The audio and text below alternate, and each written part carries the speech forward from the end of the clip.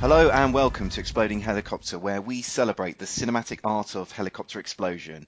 So on each show, we're going to be looking at a film which features our favourite form of fiery aviation delight.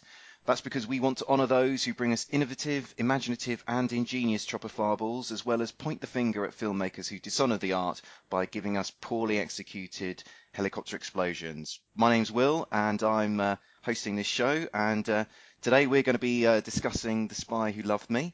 To help me with that, I want to introduce my guest. He's a long-time contributor to the Exploding Helicopter blog.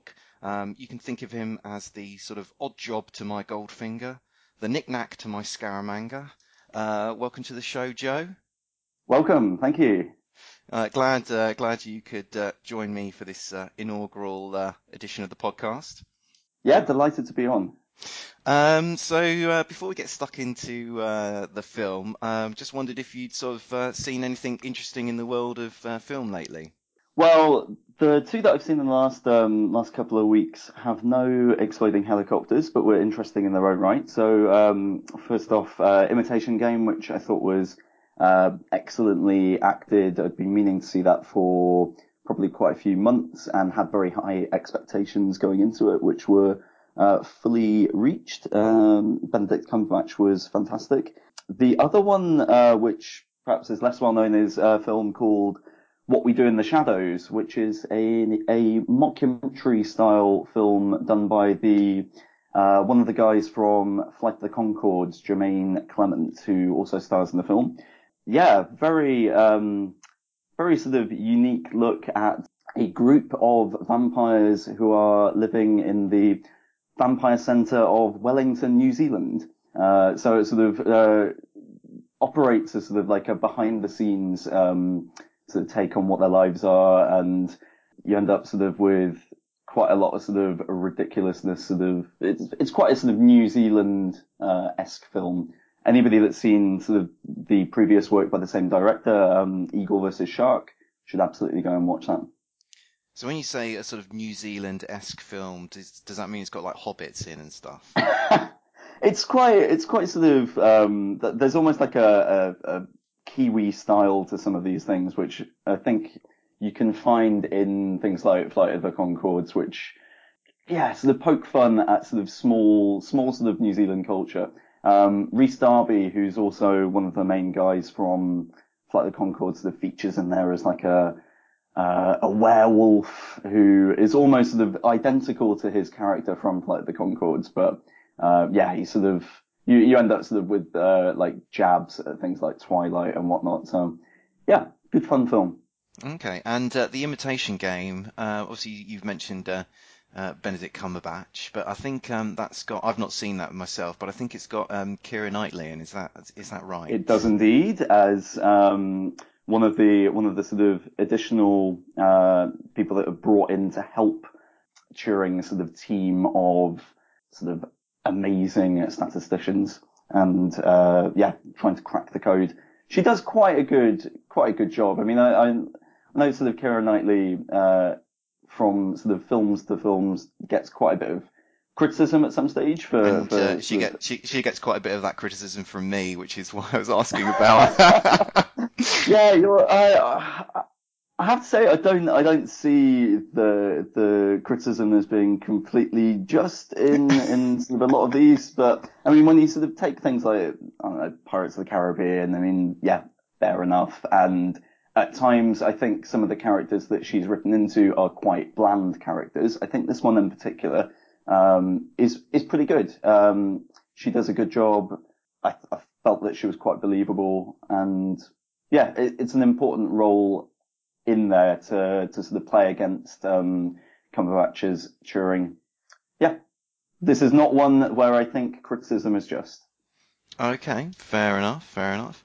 Well, this week I've watched the 1951 sci-fi classic, The Thing from Another World, which was the film which inspired sort of John Carpenter's remake in 1982, and then there was a sort of subsequent remake prequel in 2011. And anyway, I was watching the original again because I'm going to be talking about it on another podcast. And yeah, it was just a really great opportunity to kind of rewatch a classic piece of 50s sci-fi. So obviously it's not scary in the slightest, but it's still a really entertaining watch. And if anyone has seen the kind of later versions of the thing, they really should go back and watch the original, because there's some really good elements to that film which really sort of stand up today. I don't know if it's have you seen any of the have you seen that version? Have you seen any of the versions, Joe? I have not seen any of those versions, I'm afraid. So that's something that is completely new to me. I'll probably try and. I'm going to say I'm going to try and give that a look. It's probably unlikely, Will, as we do tend to have sort of differing sort of tastes. But when on the mention of sort of like slightly older sci-fi, we're of course recording on the day that you might not be aware of this, Will, but Leonard Nimoy has passed away today. Yes, I saw that actually, sort of about just before actually I sort of booted up Skype to give you a ring. So he was actually in actually again for this same podcast that I'm sort of doing the thing for. Also going to be talking about a 1950s monster movie called Them, with radioactive giant ants on the loose in America. And that film actually very briefly features Leonard Nimoy in his very first acting role. He could be seen sort of manning a telex machine. If you have to keep your eyes peeled, because he's only on screen briefly, but yeah, he's done from those humble origins. He's had a very long and illustrious career in sci-fi. So yeah, it's very sad to hear that he's gone to another galaxy or something, I imagine. Could you tell from that very brief appearance that he was destined for greatness? Did he do a particularly great tiny role? I think he ripped off the paper from the telex machine with some real panache. So I think if I'd seen it in 1954, I would have said, yeah, there is somebody who is destined to be a household name. So yeah, the signs of greatness were there.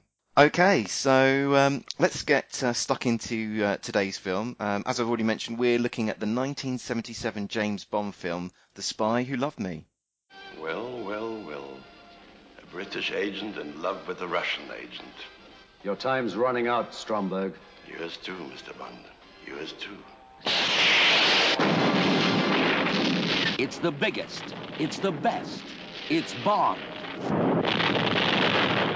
And beyond. So The Spy Who Loved Me was Moore's third film as James Bond, and it was the 10th in the series. Joe, what's your sort of history with The Spy Who Loved Me and the Bond franchise in general?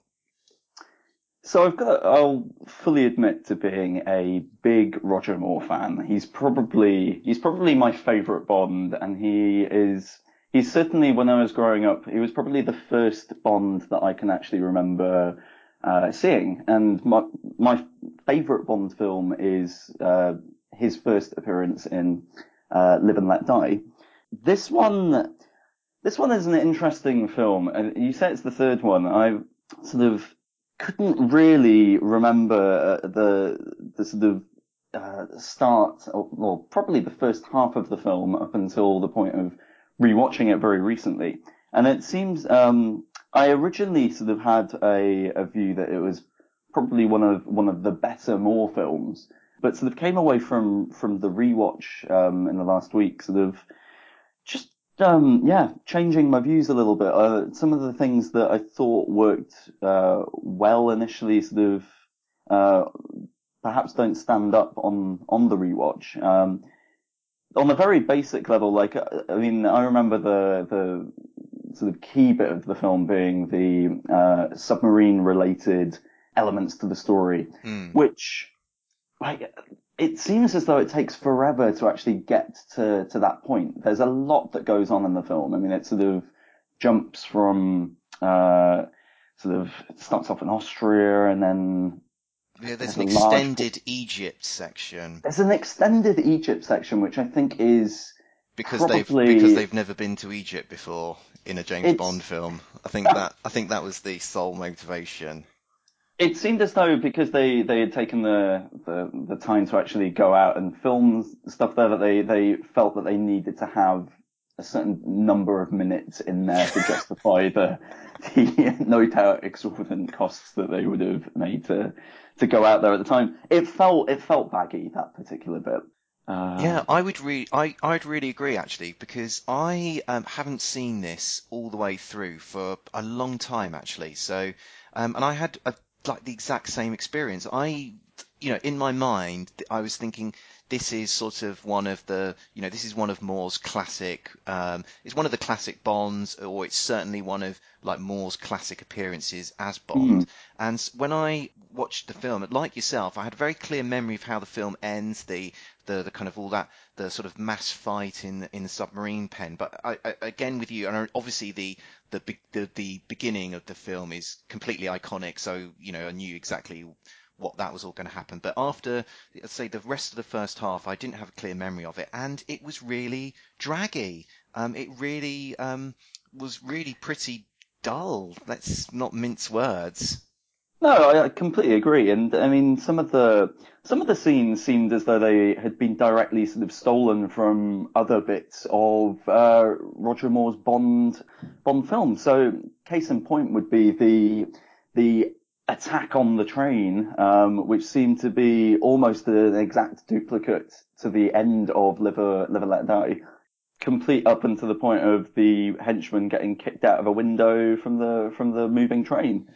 Well, I actually got in my notes here, Deja Bond, because I was like, there are scenes here. I've got the train, didn't remind me of Live and Let Die. The train fight reminded me of From Russia with Love, when Sean Connery fights Robert Shaw on the train in that film. The shark pool could easily be the piranha pool from You Only Live Twice. There's an underwater fight sequence as well, which Thunderball for that one. Yeah. The swallowing subs was very reminiscent of the swallowing of satellites in You Only Live Twice, and yeah, it just seemed. I mean, the Bond films, the producers themselves say, Bond, the whole point of a Bond film is to give you exactly the same thing, but in a way you've never had before. But this felt like we were getting what we'd had before in a very similar way to what we'd had before. I completely agree with that, but yeah, there's also the element. I mean, Bond films do sort of take bits from the previous incarnations of Bond. I mean, so you mentioned the sort of ski scene at the beginning, which I think is actually probably one of the better sort of action sequences in there. I think it's the later sort of Roger Moore film For Your Eyes Only, which goes back and does that again. And yeah, I mean, there are plenty of instances where stuff will get copied, and this one felt as though that had just been done to the extreme.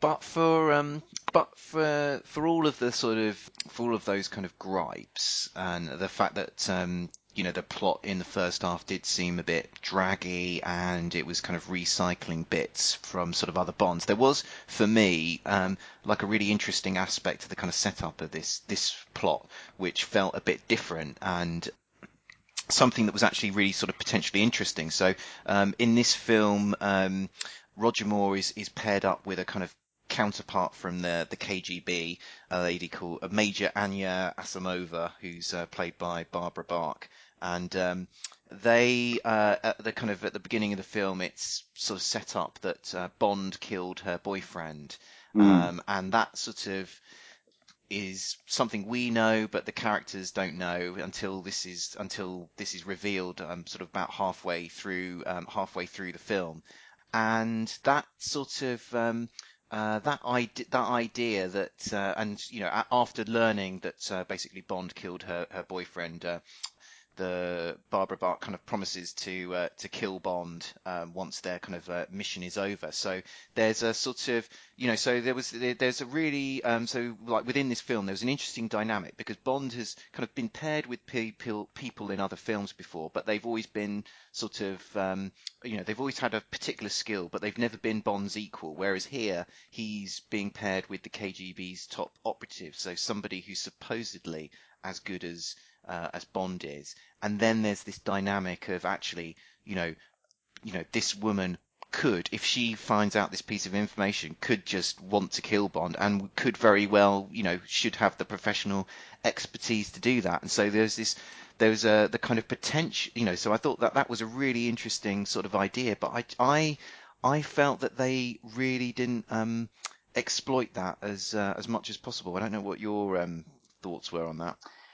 I think there are a couple of instances where, I mean, you see sort of her get the better of Bond. So I think the key one is they've clearly read each other's files on exactly what their sort of, I don't know, what their backgrounds are, what their strengths and weaknesses are, and so you've got that particular sequence on the boat as they're sort of going back to Cairo, where I think Triple X's character has probably sort of just noticed the bit in the file that says show Bond a bit of leg, and we can distract him and then sedate him with a cigar.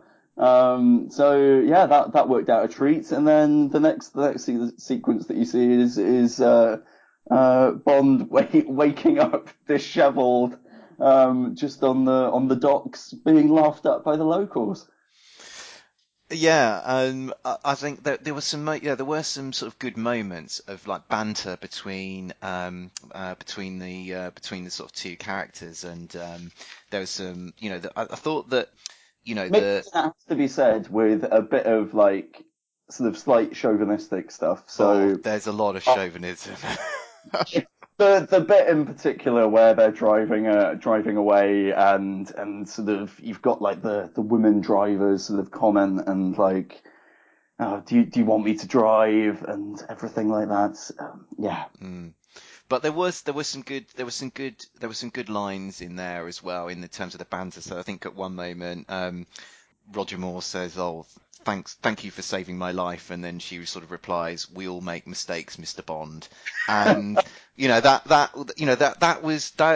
so there were some really good moments, but for me, there weren't enough of those moments, and what moments that there were like that were really spoiled because, let's be frank here, Barbara Bach can't act for love nor money. A little bit wooden. I think you're being exceedingly charitable. I accept that it was not a great performance. I mean, there was one really good scene in the film. It's actually the scene where Asimova finds out that Bond killed her boyfriend, and suddenly, like the tone of that scene gets really serious, and Bond has this sort of great bit of dialogue where he sort of says, "Well, yes, I did kill him, and it was him or me. This is the business we're in," and Roger Moore, not somebody who gets many props for his acting. He actually delivers that scene, really well, with a kind of bit of gravitas that he's not usually credited with in his role of Bond. But that was the moment where you just were crying out for like the actor opposite him to sort of to have the presence to kind of then deliver the lines that that she has about sort of threatening to kill Bond, because when she sort of then after hearing that then says like, well, when this mission is over, I'm going to kill you. It just doesn't feel this. You don't feel the threat there. No, there's no threat. There's no danger. It doesn't feel like. And then at the end of the film, Bond kind of, where she potentially could kill him, Bond just like smirks his way out of trouble and by popping open a champagne bottle. I mean, it just, it just felt like they had. Who hasn't smoked their way out of that sort of situation? Obviously, Roger Moore was gonna raise an eyebrow, give it a bit of a smirk, and survive. That was always gonna happen. Yeah. I mean, I probably, I guess the pattern had been set in the other two, in his Moore's previous Bond outings that would be his exits. That'd be his escape strategy for sure. But We haven't talked at all about Richard Keel and his what I would say in terms of the plus points, if we're gonna sort of raise it. Jaws is a pretty good Bond villain, and probably at the time that I watched it when I was a lot younger, I was actually scared by this character. I mean, he's absolutely massive. He's got metal teeth that can cut through chains and whatnot, and yeah, he's got an on-screen presence, and considering he has zero lines, that is a character that has done pretty well. Yeah, I would. He's become iconic, and as you say, he's managed to do that without actually delivering a line of dialogue, which is sort of testimony to kind of like the character that was designed for him, and then sort of testimony to kind of what he did with that as well. And I also similarly watched a lot of Bond films when I was young, and yeah, he was there was definitely you definitely felt sort of because something really like being shot is one thing, but kind of being bitten to death by steel teeth in your neck, I mean, that's a really up close and personal way of killing somebody, and that's that definitely gives him an edge on like many of the sort of Bond henchmen, in the sense that the way his manner of how he's going to kind of dispose of you is really sort of it just is much more sort of brutal than sort of many of the ways that these other henchmen sort of have designed for them to dispatching opponents. And he's indestructible. Like anything can happen. You end up with sort of Egyptian ruins getting dumped on him, and sort of surviving this sort of car crash where the car sort of jumped over the cliff and sort of into a house. He just sort of dusts down his blue suit and exits. Well, I think that's down to his sort of physical presence, because he is so huge and so imposing that it is actually sort of conceivable that he could survive a car crash off a cliff, or having half a pyramid toppled on him, that he could actually sort of crawl his way out of that. So I think he's got a stature which kind of manages to sort of make some of the more outlandish things that he's required to do in the film actually give them a level of plausibility which another kind of actor wouldn't be able to pull off. Yeah, completely agree. So I think we may have to return to having sort of talked up a couple of positives. We may have to return to some of the more patchy parts of this film. I was really, because again, as I sort of mentioned before, I hadn't seen this film all the way through for a long time, and so I had completely sort of forgotten what sort of Stromberg's plan was in this. What his kind of strategy was for world domination, and I pretty basic. It's pretty basic, yeah. It's blow the world up, and everyone goes and lives underwater. I've had enough of this world. It's time to create a new world under the sea. I mean, I sort of made a note to myself, like, is this the worst plan ever? Is this the worst plan ever of any Bond villain? Well, I mean, when you've got the aquatic car sort of giving his Carl Stromberg sort of aquatic city sort of a look, it doesn't even look as though it's been particularly finished. The guy is unprepared for his own plan.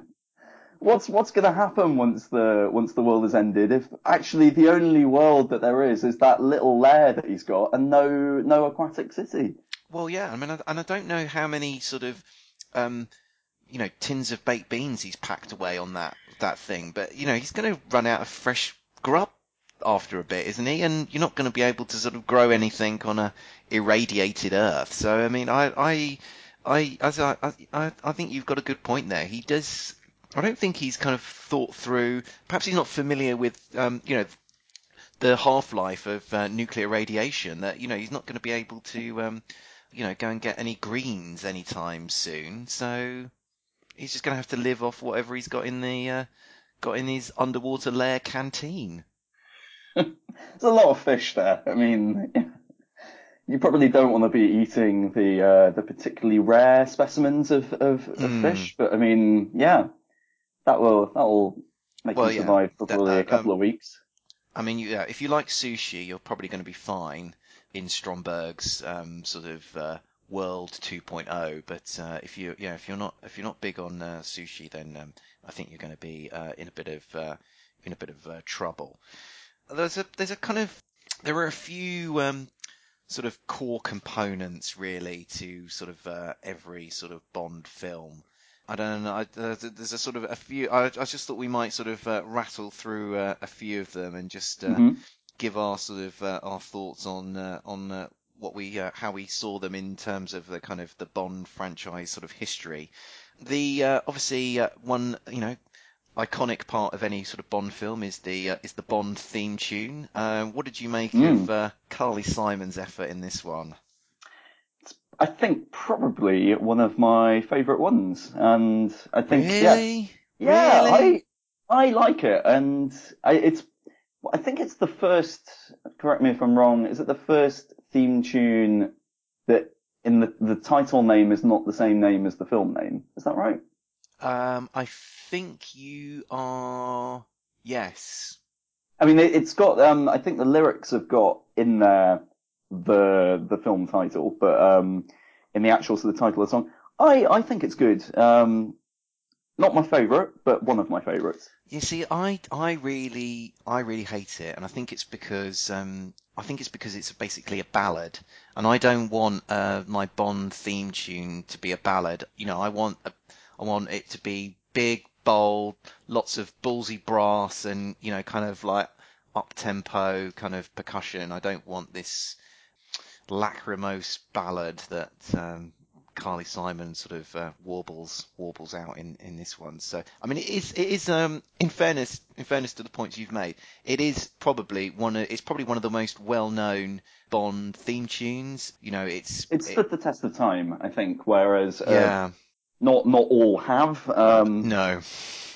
And actually, I mean, from a musical point of view, I think it's one of the strong bits of it. I think the rest of the music in the film is all over the place. It seems to just jump between like sort of like Disco Bond. Disco Bond, absolutely. But it doesn't seem to sort of like land on a particular theme that's sort of constant throughout. It just sort of jumps higgledy-piggledy from one to the next.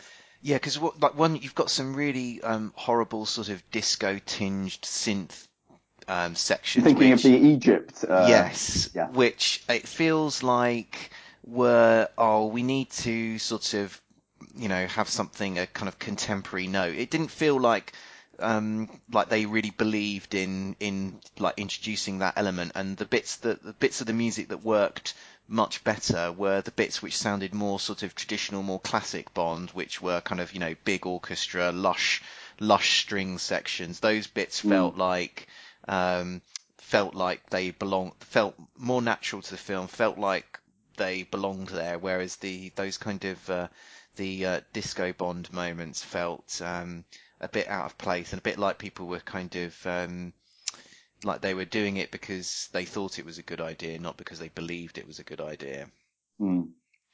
We've already sort of talked about the henchmen in this film. Obviously, we've talked about sort of Richard Kiel because obviously the henchmen are sort of a classic sort of part of any sort of Bond film. But what about the sort of action set pieces in general in this Bond?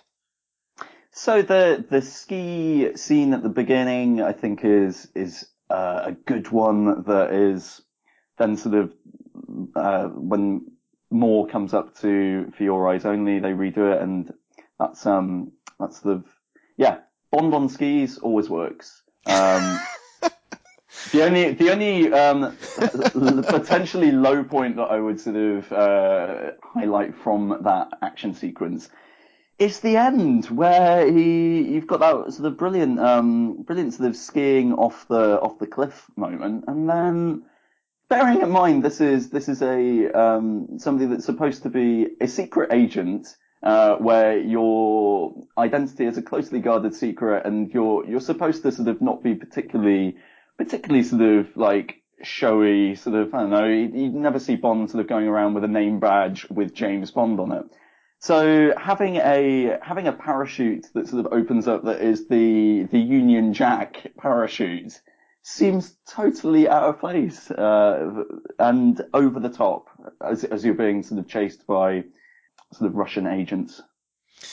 I didn't. I mean, if you're going to start picking, if you're going to start sort of nitpicking like that, you might as well sort of ask, actually, why is he even wearing a parachute? You know, not generally something skiers are known for wearing. So to just sort of wonder why he's got a Union Jack one as opposed to sort of more subtle one. And also let's remember he's got a pair of canary yellow salopettes on in this scene. So he's not exactly just wanting him to sort of get some sort of distraction away from his appalling ski attire. I think very, very, very, very possibly, very, very possibly. But I think that. But really, actually, I think we could be stuck for actually sort of talking about great other action sequences in this film, because I would probably say there really aren't really any other great sort of action sequences in this, although there is one which is the reason we're talking about this film. Indeed. But aside from that, there's a few fights along the way, but they don't really, they didn't really kind of get my sort of heart beating faster as I was sort of watching them slumped on the sofa. I did enjoy the action sequence towards the end, where you've basically got the crews of the captured submarines, basically fighting for their freedom. I think that felt like it was pretty well done. Yeah, I'd agree, but I think for me it just felt like so we had a great, the great ski sequence at the beginning of the film, and then we've got 2 hours and 4 minutes to wait until that kind of the mass kind of machine gun running around, which again, going back to Deja Bond, that submarine pen, if you'd swapped it for the inside of a volcano, would have been the end of you only live twice again. But yeah, it just felt like there weren't quite. I'd probably needed another couple of. If those other fights had maybe been a bit better, I might have felt like I'd had my quotient of violence in this film. And then lastly, obviously, a Bond film wouldn't be a Bond film without its Bond girls. What did you make of the ones on display for us here? I think, well, you obviously sort of touched upon the element of the unique element, which was having sort of one of the Bond girls being a Bond equal, which I think, as an idea works well. Perhaps in execution, you sort of mentioned the sort of whilst there were some good scenes and some powerful scenes, I think the acting could have potentially been better. In terms of the others, I'll be honest, Will, I'm struggling to remember that many other sort of notable ones in there. I think the other notable one, it would be Caroline Munro, who is Naomi, who's the who's one of Stromberg's assistants. The helicopter pilot. Yes, indeed. Aha, yes. Yeah, and there was sort of, I guess, actually, the character that's in GoldenEye reminded me a bit of, I thought there was a bit of a similarity between the two, sort of like the sort of edginess to them. But I thought there was a good. I think Caroline Munro had a good moment when she. is it the look across at the car? Yes, when she winks at Bond. I thought that was a nice little touch. Yeah. Were there any other kind of sort of smaller moments that you sort of spotted in the film that you particularly enjoyed? Yeah, I'm actually struggling to pick out that much more of a sort of enjoyable thing in the film. Like the length of it does feel long. It did sort of did feel as though it dragged. I suppose like of a couple of things that are sort of enjoyed that felt different. So like the KGB MI6 sort of crossover, I thought worked quite well. And you also sort of saw the interesting dynamics between the two different organizations, particularly when they're sort of going through like the mission and like going through the Q sort of gadget center in Egypt, which has just been converted out of the pyramids by the looks of it. And you also sort of see them addressing each other by their first names, which doesn't tend to happen quite a lot in Bond films. You obviously sort of have like. I mean, do people even have first names in Bond films? I mean, It's a good question. But they clearly do in this one. M is called Miles, so there we go. Yes, that's very. Yeah, you never. I don't think I've ever heard that in another. I couldn't tell you another. And isn't Q referred to by his real name at one moment? Major Barrett, was it, or something like that? Boothby or Booth or something. Major Boothroyd. Boothroyd, yeah. I think we got there. It's one of those. Yeah. There was one sort of smaller moment that I really enjoyed. So it's when the not very entertaining Egypt sequence, although this is a rare glimmer of wit in there, where kind of Bond sort of strolls into the nightclub to kind of rendezvous with the kind of contact that he needs to find, and he sits down and introduces himself with his usual, the name's Bond, James Bond, and the guy just says "What of it?" and he clearly has absolutely no idea who James Bond is. I just thought that was a really just kind of playing with your expectations of, because at some point Bond's going to say that line, and usually it has some sort of resonance for the character hearing that line. They sort of it has some sort of meaning to them. But here it's they play it for a joke, and I thought it was very funny. 2 minutes later, he's dead. So. I think he got his just desserts for just not realizing who Bond was. Should have, you've got to keep up with who's who in if you're going to kind of stay alive in the espionage world. I think that's the clear takeaway from that scene. One last thing that I didn't realize till seeing it. So did you hold on for the end of the credits, where they say basically James Bond will appear next in For Your Eyes Only.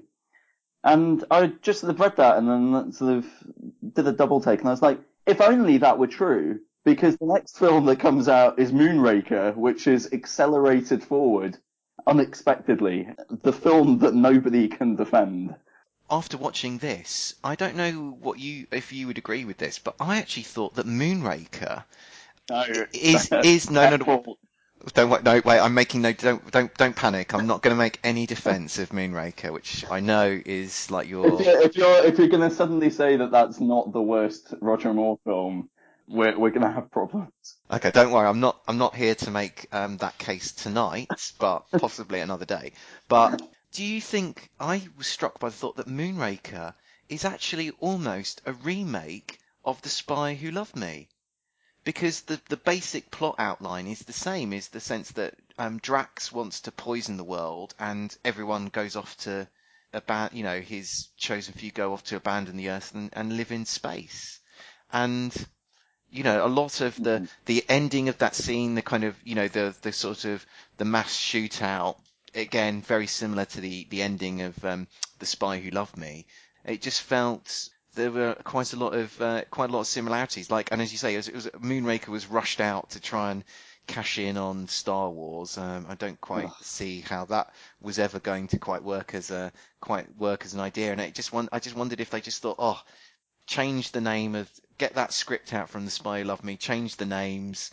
Okay, where it says underwater, put space, and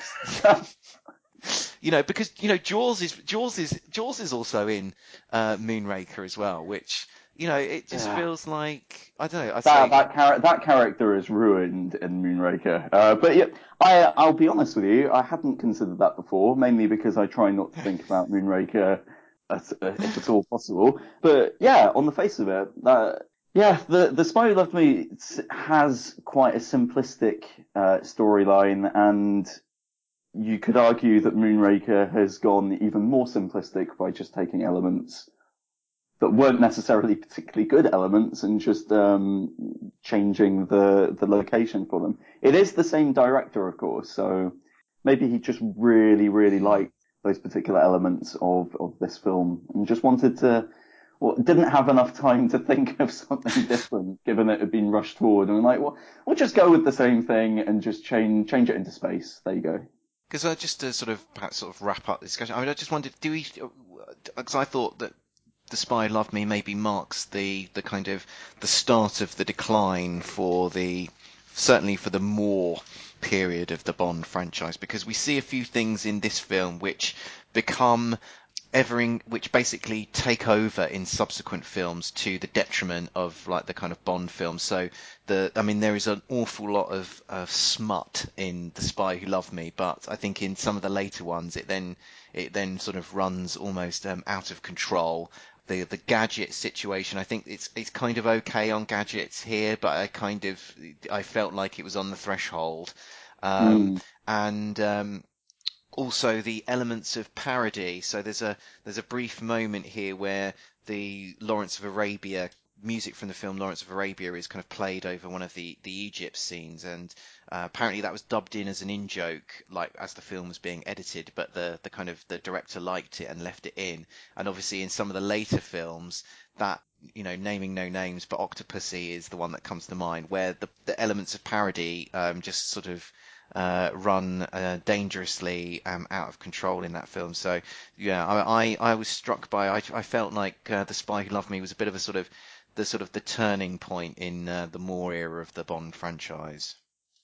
A shift change that declined thereafter. Yes. I think it certainly declines in the immediate film following it. I think it does. I think he does sort of pick up a little bit in For Your Eyes Only. For Your Eyes Only.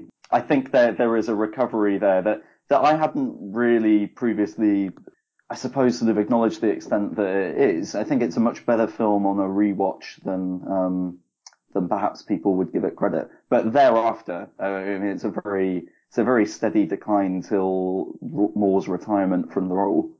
Nothing I think sort of will compare from his sort of Bond back catalogue to Live and Let Die and Man with the Golden Gun, which I think are his best ones. Oh yeah, I'd absolutely, I'd agree with that. Although I know you prefer Live and Let Die, I think I prefer Man with the Golden Gun. But I'm not. They're both great films. So why don't we part as friends on that one?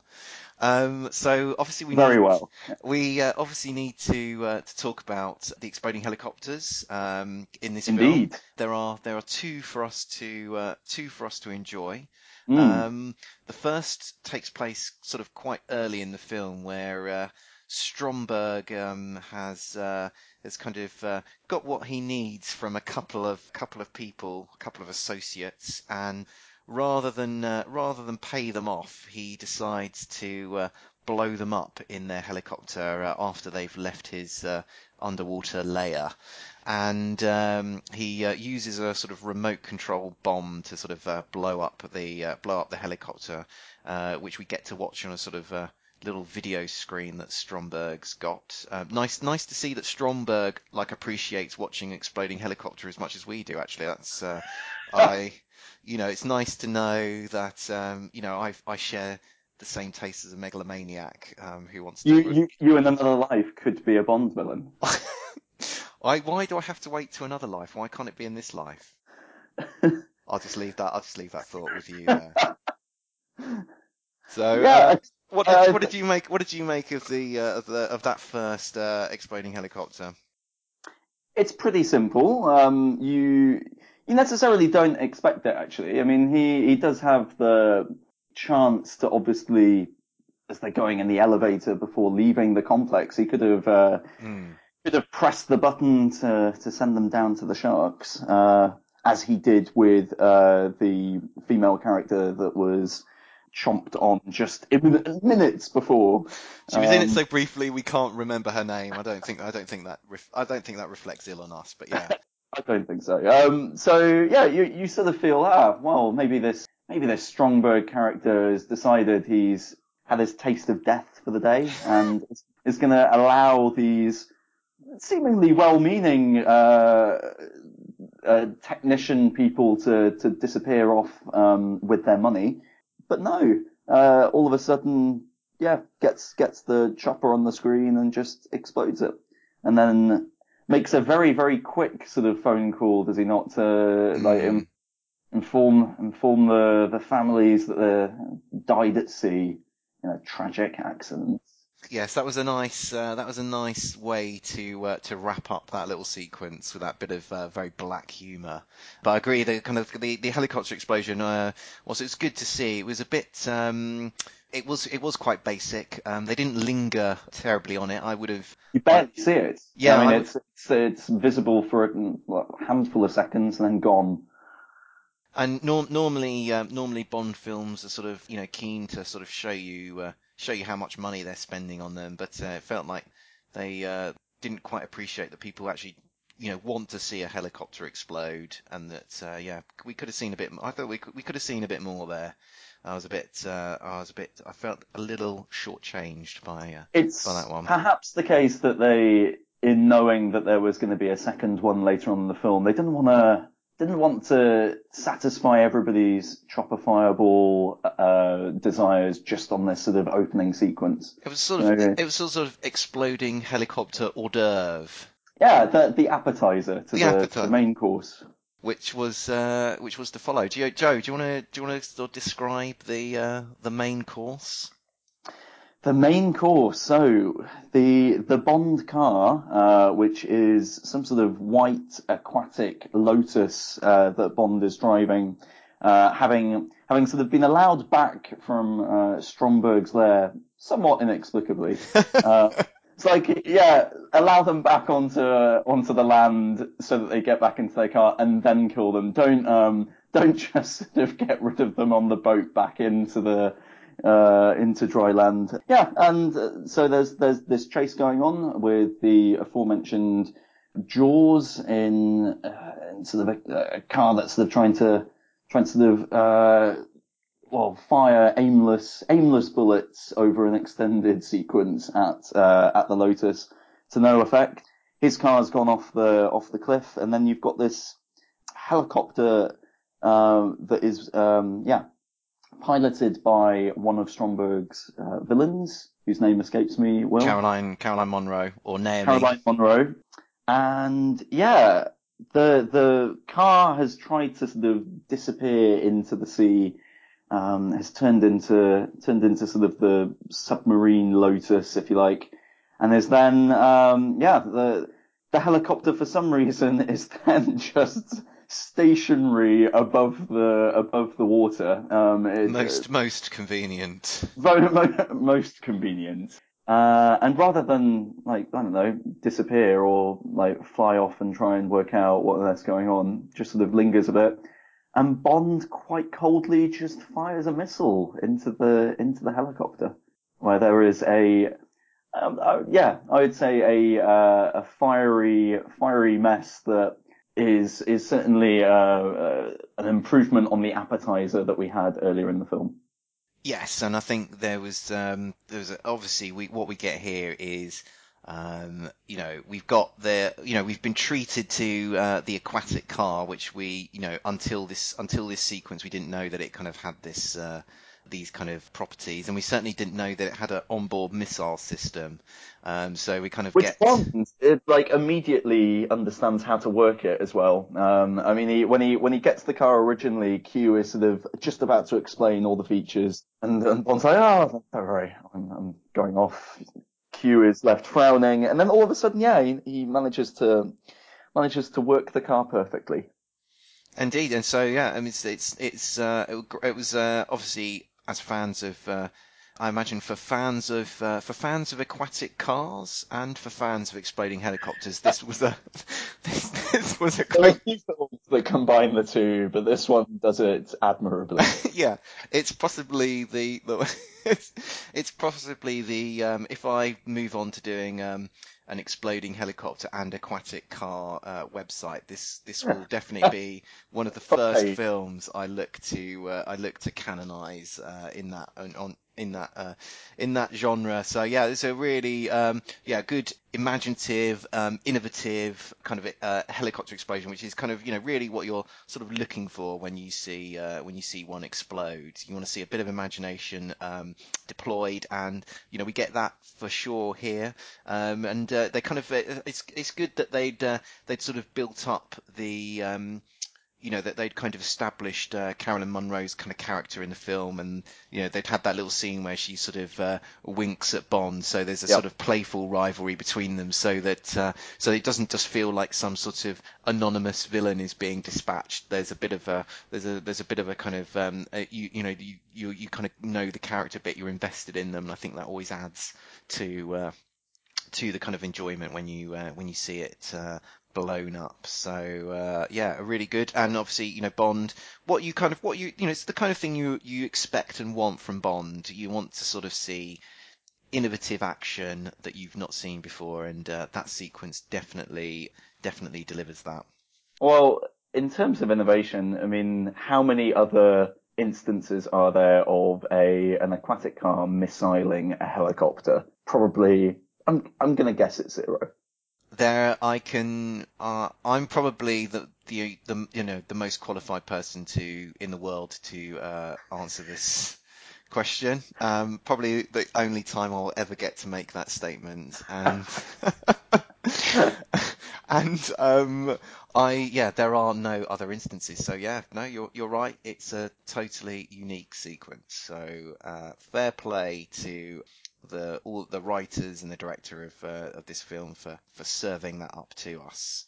One slight issue with it that I have, if I'm going to sort of add a criticism, is we've established that the helicopter is directly above the car.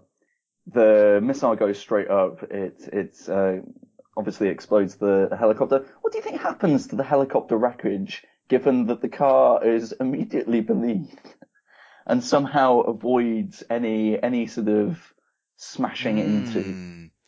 Well, I mean, do we know that it's directly beneath? Because Bond does have to aim his missile that he fires. Now, admittedly, it does seem to just go directly upwards, but completely upwards.